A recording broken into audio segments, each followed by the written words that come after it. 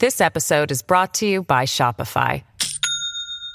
Do you have a point of sale system you can trust, or is it a real POS? You need Shopify for retail. From accepting payments to managing inventory, Shopify POS has everything you need to sell in person. Go to shopify.com/system, all lowercase, to take your retail business to the next level today. That's shopify.com/system. At Evernorth Health Services, we believe costs shouldn't get in the way of life-changing care, and we're doing everything in our power to make it possible. Behavioral health solutions that also keep your projections at their best? It's possible. Pharmacy benefits that benefit your bottom line? It's possible. Complex specialty care that cares about your ROI? It's possible. Because we're already doing it. All while saving businesses billions. That's Wonder made possible. Learn more at evernorth.com/wonder. Ryan Reynolds here from Mint Mobile. With the price of just about everything going up during inflation, we thought we'd bring our prices down. So to help us, we brought in a reverse auctioneer, which is apparently a thing. Mint Mobile Unlimited Premium Wireless. How to get 30, 30, bit to get 30, bit to get 20, 20, 20, bit to get 20, 20, bit to get 15, 15, 15, 15, just $15 a month? Sold! Give it a try at mintmobile.com/switch. $45 up front for 3 months plus taxes and fees. Promo rate for new customers for limited time. Unlimited more than 40 gigabytes per month. Slows full terms at mintmobile.com. Welcome to the New Books Network.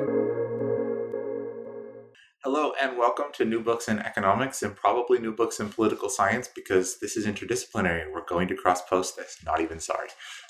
My name is Sydney, a host here on the channel, and today I'm talking with Håkon Jarlå, a senior researcher here at PRIO, the Peace Research Institute of Oslo, about a book he co-wrote called One Road to Riches, and it's about sort of the state first versus democracy first narratives about how we come to sort of have prosperous societies. So Håkon, welcome to the show.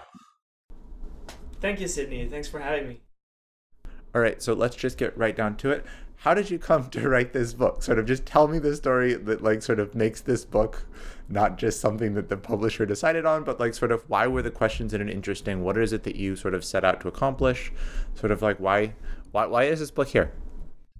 So this book it's been long in the making. I started my PhD back in 2014, and before that 2015. And before that, I worked at something called NORAD, which is the Norwegian Aid Agency. And the Norwegian Aid Agency, or Norwegian Aid, is very they care about these things like democratization and state capacity. They care about all these things, and quite a prominent or something that many people believed, and I think this goes for many in Norwegian society and possibly world society in general, is that for some countries democracy is just not fit. It just doesn't work in those contexts. I've never been a huge fan of those types of sentences, and I think we've proven that democracy does work in a lot of areas around the world. But when I started my PhD, I started to discuss this with Karl-Henrik Knudsen, which was my supervisor and one of the co-authors on this book, together with Tore Vigen and Matthew Wilson.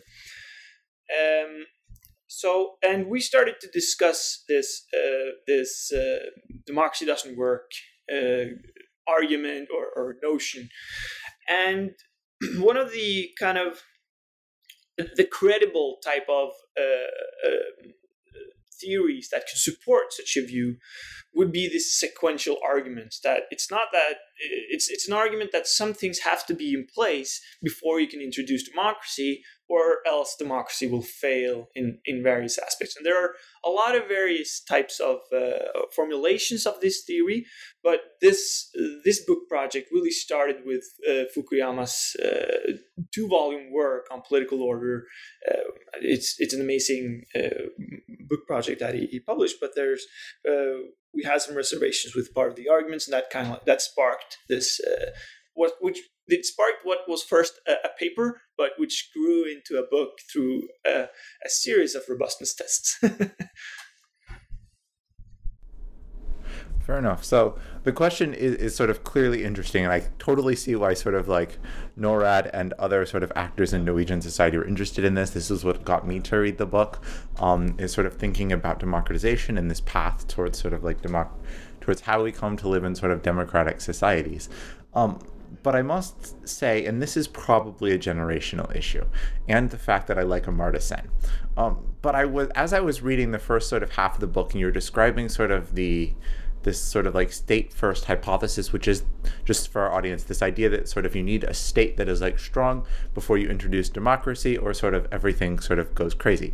And I almost felt like, and I'm sure that in the literature more broadly this is not, but it felt to me like a straw man argument, entirely because sort of like I listened to Sen sort of make fun of the Lee hypothesis, which again, for our audience, is this idea that sort of there are places in the world where you just need strongman rule to keep everything under order. Right? Sort of, I grown up in a generation for whom Francis Fukuyama, whatever his scholarly achievements must be, is essentially a meme, right? Like, right? He's the type of person you sort of like make fun of for neoliberalism, and you put up your sort of like memes about the end of history. Like, it was hard for me to sort of see these arguments as credible. And so could you walk us through again, sort of whether they are credible or not, sort of like who it is that believes them, and sort of like why they believe them, and just sort of like lay this landscape, because there might be people in our audience who, like me, are in their early 20s, and none of this has ever really sort of been a story they were willing to believe.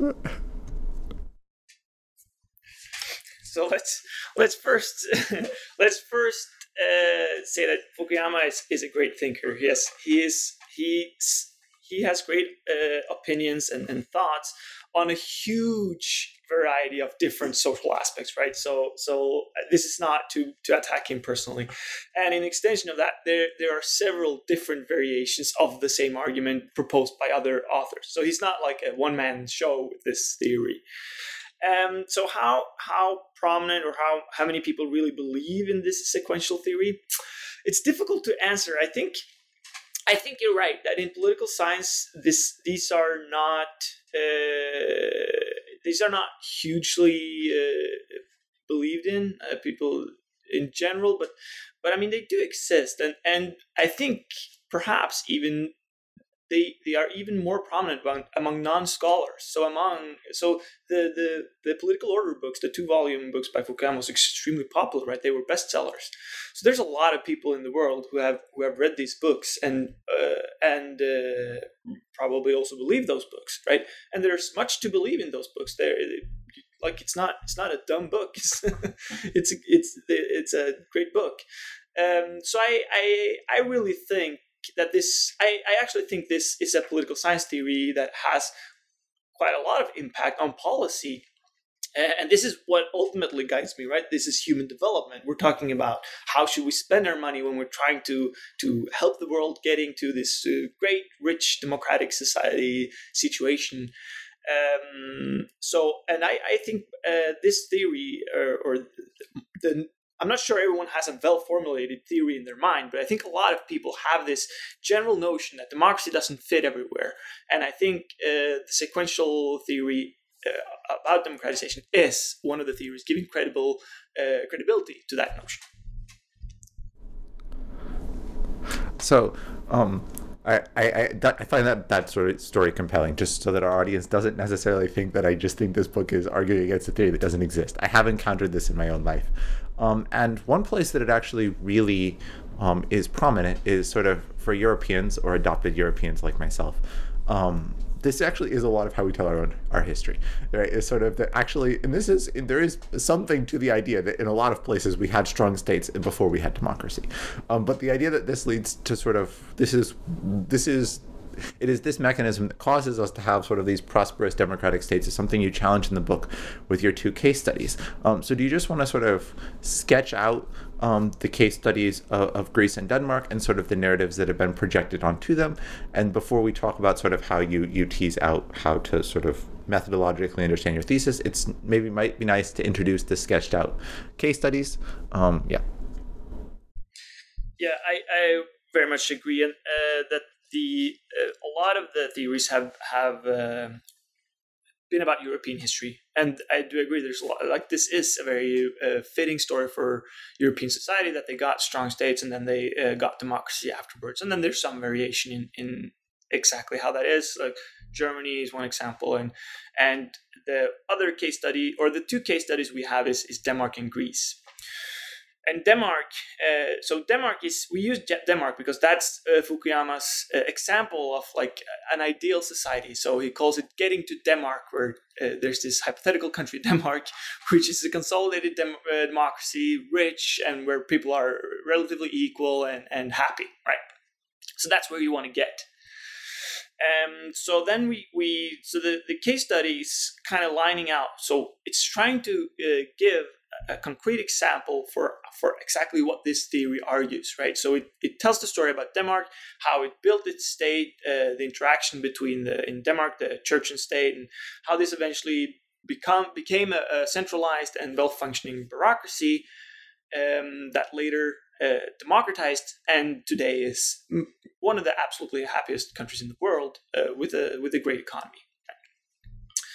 The other case study we have is Greece. And for those of us who remember the financial crisis of 2008, we remember there was a lot of bashing on Greece and the story of what a failed state Greece was that was unable to manage its finances, huge debt, got bankrupt.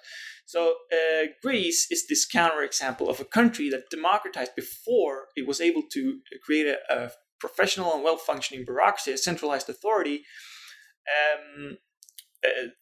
that could later democratize, right? So democracy, when it is introduced in those settings, it comes ridden with corruption, where politicians will use public positions or stuff like that to win elections, and there's no bureaucracy that is just professional and detached from kind of political dynamics, right? Now there are a lot of other differences between Denmark and Greece as well, and which we point out in the book, right? And I guess this is we use those two examples. So we did get some pushback on using those two examples exactly because they are so dissimilar in so many ways. I mean, Denmark was an empire that crumbled into what is today a very small state, but a very productive part of that old empire, while Greece was basically I'm not sure what words I can use on this podcast, but it's had a hard time with neighbors. So there's a lot of different aspects to the stories of these two nations, right?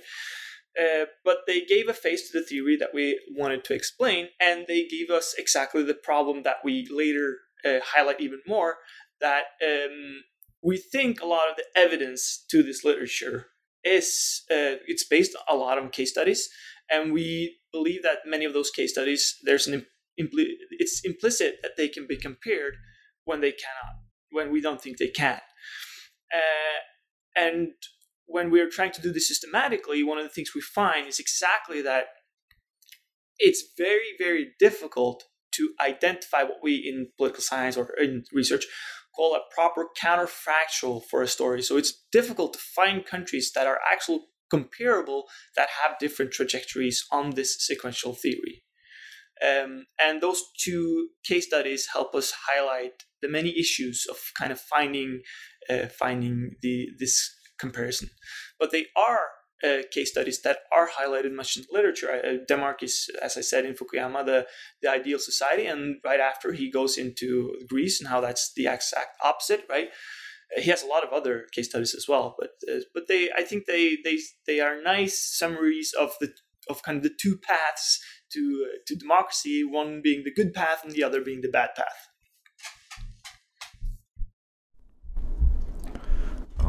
So before we get into it, because it really is, the second half of the book is empirical, and we will go through this in as simple as possible so that you don't have to turn this off. And then I promise we will come back, because sort of in sort of quantitative methodologies, there are some really fundamental questions about the way the world actually works. But before we do this, I actually do want to take a second to plug the fact that there was a great book by Mark Mazauer that just came out last year on the Greek Revolution. I have read it. It is excellent. So if you're actually interested in what the process of democratization in Greece looks like, not when political scientists sort of sketch it out in a case study, but sort of on its own terms, that is out there, and it is actually excellent. However, to sort of do this comparison that you're talking about, right, where we want to compare Greece and Denmark. But we also know that Greece and Denmark are different for lots of different reasons. essentially what you do is you build what you actually put in quotes as. So instead you have Denmark, and then you have scare quotes Denmark. You have Greece, and you have scare quotes Greece. And sort of the idea is to build the sort of like pseudo Denmark or pseudo Greece. Could you walk us through sort of like how that works, what it is that is sort of like at stake, what you're trying to accomplish, and then sort of like kind of what the basic finding from this approach is? Yeah, so this is a method that is called synthetic control, and I think the role it plays in this book is to kind of lay the as you say, to try to make the statistical. It's a very heavy statistical book in the later parts, so it kind of lays the ground for what exactly is going on in those later statistical parts. So, in a synthetic control, as you say, it's a method where we have Denmark, and Denmark at some point democratizes. And then we want to see what happens after that, right? And we, in the case study, there's this implicit comparison to Greece, but that's a comparison that doesn't really work because there's so many other differences. So we need a country that is more similar to Denmark, but didn't democratize, right? Which had, that didn't democratize.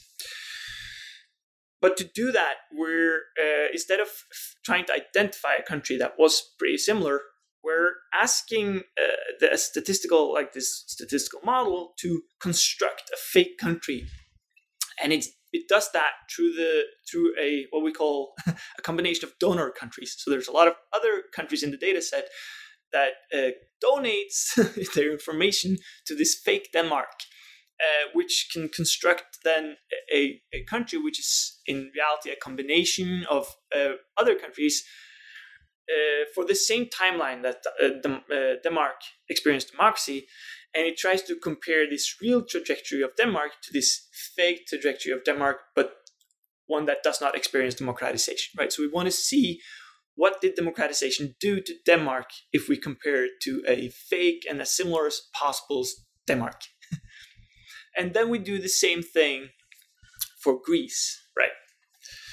So what we have then is a comparison of what did democracy do to Denmark and what did democracy do to Greece, right? But that's not really the answer to our question, because, and this is something we highlight in the beginning of the book, where we're trying to tease out what exactly is this theory. Because we're not only interested in what democracy did in a situation where there was a good central authority and high state capacity, and we are not interested in only what democracy did in a country that did not have high state capacity. We are interested in the difference between those two scenarios, right? So what's the difference between the effect of democratization in the one instance to the effect of democratization in the other instance? This gets a bit technical, but it really is the difference in the impact of democratization in these two different scenarios that we are interested in. And what we can do with the synthetic control then in the opening is to show that there is very little difference to what democratization did in these two situations, and it helps us highlight the like cherry picking of case studies. It helps us highlight that when we're doing this systematically, it's difficult to find any clear differences between these two scenarios, and we generally don't find any huge effect or any huge difference of what democratization does in these two scenarios. If I can highlight one more thing, which I think is very enlightening from that exercise in doing the synthetic control. So to do the synthetic control, it's not magic, right? It's restricted by what actually went on in world history. You can't just invent a fake country from nothing.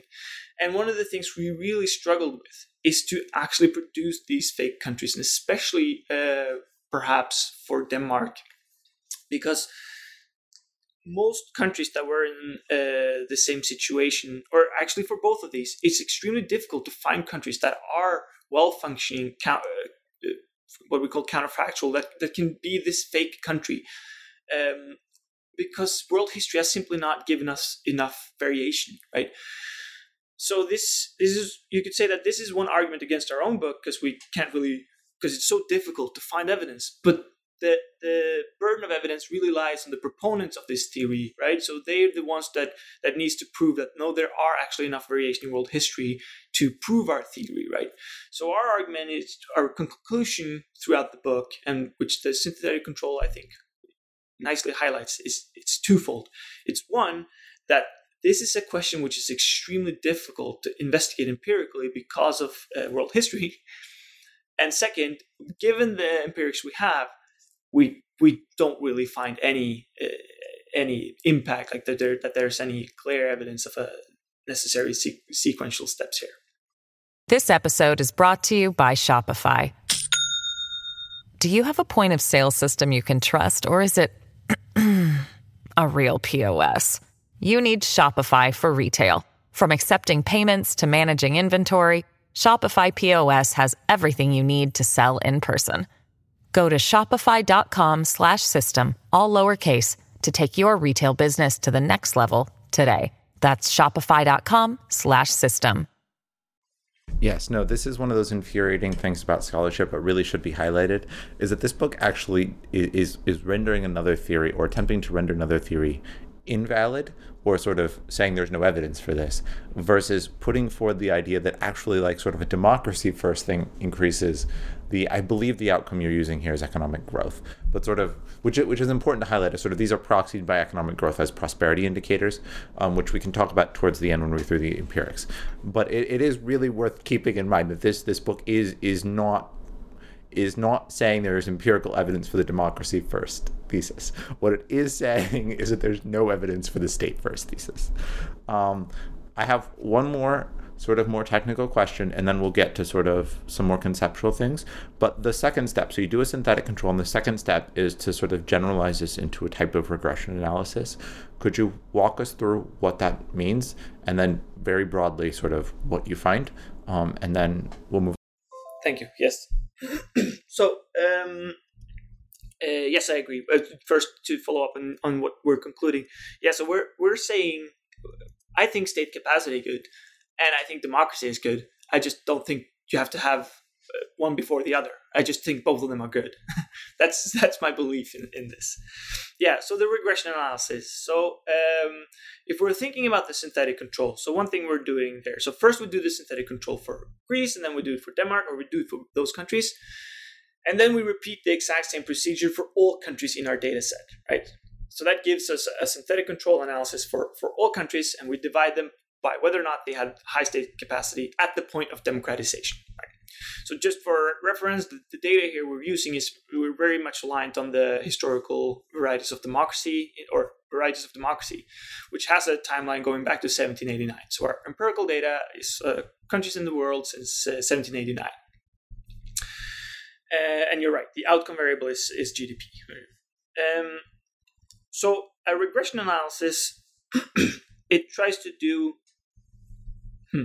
kind of tries to do the same thing. A regression analysis is a different way to try to construct a model that identifies I'm not sure how to say this in simple terms, the causal effect of some variable. So in this case, the causal effect of democratization under different conditions of state capacity on economic growth, right? So we're looking at whether economic democratization has any effect on economic growth in 4 years, 2 years, 10 years. We differentiate like how far in the future. Now we might discuss this even more, but without getting too technical, we're doing regression analysis in various forms. So for the listeners who are acquainted with this, we do first a very clear just panel time series regression. Then we do a matching, coercive exact matching approach, and then we're doing what's called a sequential type of analysis where you regress in the sequences. Yeah. Oh, perfect. So just as a quick recap of sort of what these things we're estimating are, essentially you want to have, the question that you want is to know what the effect of democracy is, right? And so you pick an outcome, say economic growth, which I think is the outcome in this case, and you quite literally want to know sort of like, as a guess, had this place that is not a democracy been a democracy, how much growth or lack of growth would they have had? Or had this place that was a democracy and then got state capacity, how much growth would they have had? You quite literally sort of want to, in a number, get a guess for how much they would have had, and this sort of allows us to take this number and say something about our theory. However, for those of you for whom that made no sense, we're done, I promise. We will move on to sort of asking first what you think your findings mean, and then I will take this podcast off the rails because I have questions. It goes back to the initial question, right? That we kind of wondered: is democracy not fit somewhere? Like, is there countries in the world where democracy is not fit? So I don't think that's true, and I think the book highlights that at least this sequential theory is not a good argument for why democracy does not fit somewhere, right? So I think we can. I'm pretty confident that we can debunk that idea. Now, there are other arguments other people could have for why democracy would not function somewhere. But if we're talking about like the real world consequences of this, it is that it's not bad if you try to focus on state capacity instead of democracy, or democracy instead of state capacity. As I said, I think both of these things are very good. But we should be mindful that a powerful dictator with a powerful bureaucracy, the argument could be made that that's an even more dangerous dictator, right? So democracy hopefully restrains dictators or political leaders into using whatever they do with care and with the interest of the people in mind. So, yeah. Okay. And so in the course of this discussion, I have come up with a few questions, but I want to be completely fair to Hakan. I have not given him a chance to prepare for these questions. So if this podcast goes off the rails, I apologize to all of you. So as you were sort of discussing this sort of like state first, democracy first sort of argument about the sequential argument between where you get democracy and where you get the state. And sort of the outcome here is economic growth. And you do mention in the book that there could be other things. But most of these are proxies for what someone living in Norway might think of as development. And I thought about this a lot, and I set this in tension with the findings that is pretty true, that for most of human history, economic growth was not real. But, and this is also important, had you asked someone, sort of an intellectual or someone on the street, sort of economic growth was also not a goal. And so I'm really interested if part of this state first then democracy leads to more economic growth hypothesis rests on the fact that for some reason or other, the sort of social structure that is the state actually makes economic growth something that is, I say desirable. I don't necessarily mean it's desirable for everyone, but sort of something that becomes a social imperative, right? That maybe in places that sort of don't have much of a state or don't have a state, there are stateless societies and have been many in human history, right? Sort of this was never a point. And then all of a sudden you have this state, and once you have a state, it's very difficult to get rid of one. And economic growth then becomes something that is necessary, right? So it could be actually that the process of having a state makes this outcome that we're treating as a proxy for good things actually desired or necessary where it might not have been. And I'm really sorry if you're not prepared for that question, because I must emphasize to the audience, this was not a prep question. So my answer, I have a twofold answer. I think this is no problem. I think this is a very interesting question, but I have a twofold answer. So first, to answer your actual question, so is GDP something that states were concerned about and the rest of the world were not? So I think to go into attack first, I think neglecting economic growth, that's something you can do when you're in a rich country, right? So if you're from really poor conditions, telling poor people that, they probably care about other things that they are happy about. They probably don't want a luxurious life and stable income. They probably don't want that. They probably focus on whatever, right? I think that's a very dubious argument to make if we're going that far. So even if you care about GDP or not, like the actual measure, nobody cares about the actual measure of GDP, but the GDP measure, it helps us, or it correlates with a lot of things that we associate with a happy life. including reported happiness, right? So it's there's a lot about GDP that we care about. So I'm pretty sure that even before like state and before the Industrial Revolution, people really cared whether or not, like, how much crop did they actually grow in a given year, which is GDP, right? That is a part of economic productivity. So they care about these actual outcomes very much, I think, and I think they did, even though they didn't have the measure. Now but and here's my second answer. This is a criticism of our book, is that if you are a proponent of the sequential theory, and this includes Fukuyama's book, they would say that we're simplifying it too much, right? That some would say that economic growth is a part of the sequence. So you have to get state capacity, then you have to get economic growth, which creates specialization, creates classes, and then you get democracy, which can mobilize around these economic issues. So that's an even more complex argument, right? Which makes economic growth endogenous to the mechanism. And instead, in such a model, the outcome, it's a bit less clear to me, but the outcome is kind of political instability in some ways. Like perhaps they mean the survivability of democracy, the amount of corruption. It varies a bit. So the argument could be made that we are kind of making a straw man because we're making the theory too simple, and that's true. And to those critics, I guess I have three answers. The first answer is that I think we're giving at least a recipe for how we then could test more complex versions of that theory. My second answer, I told you it was three, but I only have two answers. The second answer is that we already struggle a lot with finding good comparisons for the less complex version. Trying to find good comparisons in a more complex model, I mean, I say good luck. I don't think it'll happen, but good luck. Fair enough. And my last question my last sort of like book-related question rests on this kind of like finding comparisons issue. Because you mentioned in the book and in the discussion sort of that you really struggled to find a comparison for Denmark.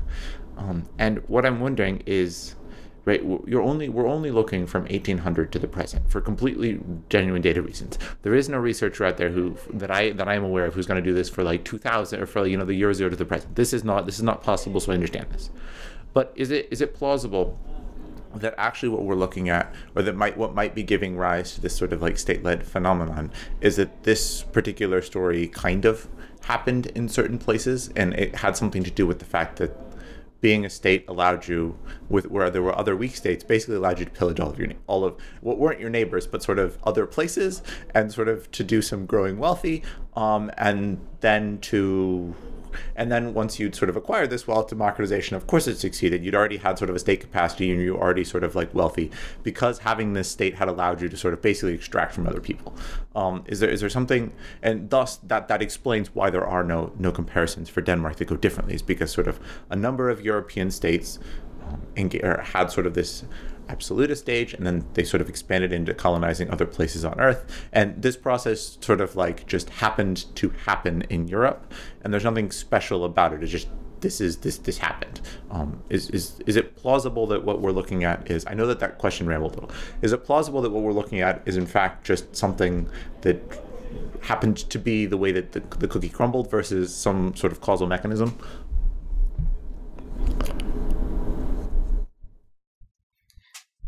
So it sounded to me like this was a criticism of the sequential argument, and not of us not finding any counterfactual. Yeah, what I'm interested in is sort of just a discussion of the historical process and sort of maybe the macro reasons that there would be no comparison to Denmark, right? I think that's not an accident. It's not because there's only 200 states. If there are 400 states on Earth, I still imagine we would struggle to find a case that is comparable to Denmark with the opposite phenomenon. I think that sort of there is a series of events that led all of the states that took this path to end up somewhere, and that series of events occurred in history. It did not sort of occur because there's some underlying mechanism that preordains the outcome. So what what you could say is that so it's difficult to find a comparison for Denmark exactly because the theory is right. So if I try to make that argument, it would be so in Europe, which and generally there was high state capacity. We get the 1848 revolutions, and eventually we move into democracy. And the argument might be that in all situations where which follows the correct sequence of high state capacity and democracy always appears, and that's why it's difficult to find a comparison, right? Because there are no instances that doesn't democratize. So that might be the outcome variable. It's kind of the does democracy happen here argument. So I mean the one prominent country that first didn't have the correct sequence was Germany, right? And we know how that ended with a huge war, etc. And then I don't remember exactly what the argument is about the case of Germany, but I think then the argument is that they kind of got the state capacity and then democratized, right? So there has to be some argument that it's not like it doesn't have to be instability forever if you don't have the correct sequence. But if this is true, then we should see that this holds outside of Europe, right? And our book really does go for the world in general. And there are other places in the world that have had correct or good kind of fertile ground for getting democracy, but where it didn't happen. This is kind of a construct of our model as well, because we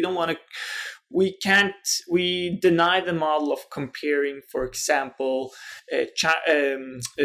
Denmark in the 1800s with some very well-functioning country today, right? There's too much difference in time for us to compare those two. So there are different versions we do this model, but generally we're trying to restrict it in both time and space so that we can't really compare like United States in Declaration of Independence and eventually Constitution with China today, right? All right, fair enough. And as we're getting towards the end of our interview, I'm going to ask you I always ask for a reading recommendation for our audience. Is there something you're reading or something that you sort of like want to give a shout out to or recommend to our audience? Yeah, I recently read Michael K. Millers. He has a new book, Shock to the System: Coups, Elections, and War on the Road to Democratization. And it's a very good book. It's about the role of, or how we get to democratization, and the role of these huge shocks and instability to autocratic stability that creates the democratization. It summarizes a lot of the theories we have, and it puts it into what I would say is kind of a new framework for thinking about this process of democratization. And I've been pondering a lot about the arguments since I read it. So it's a good book. Awesome, and I can echo that recommendation because I've seen him present this book, and it really is quite compelling. And then finally, do you want to tell us something you're working on next? Yeah, so right now I have a project on Zambia, where we're trying to provide a data set which has all of the political elites, like all the politicians, every candidates for elections, all the ministers, all the judges, court rulings, parliamentary speeches. We're trying to get a data set of Zambia that would allow us to do similar type of analysis that has been done on all like consolidated democracies in Europe, which has tons of information. It's difficult to find tons of information on most African states, basically, and also Asian states. And it's difficult to find similar data on countries that are not consolidated democracies, but are in this in-between category where nobody really knows if they're a democracy or not. So that's a very exciting project. I'm looking forward to doing some in-depth analysis on how the political careers and incentives of politicians in Zambia is. Awesome. Well, you'll have to come back on when you've got another book about that. Anyways, the book is One Road to Riches. I think you can find it at Cambridge's website. I highly recommend it. It's 100 pages. It's a quick read. It's got a lot of sort of really interesting insights and some real empirical backing to what is in fact a really important set of questions. So anyways, thank you very much for being here, and I'll catch you on the other side.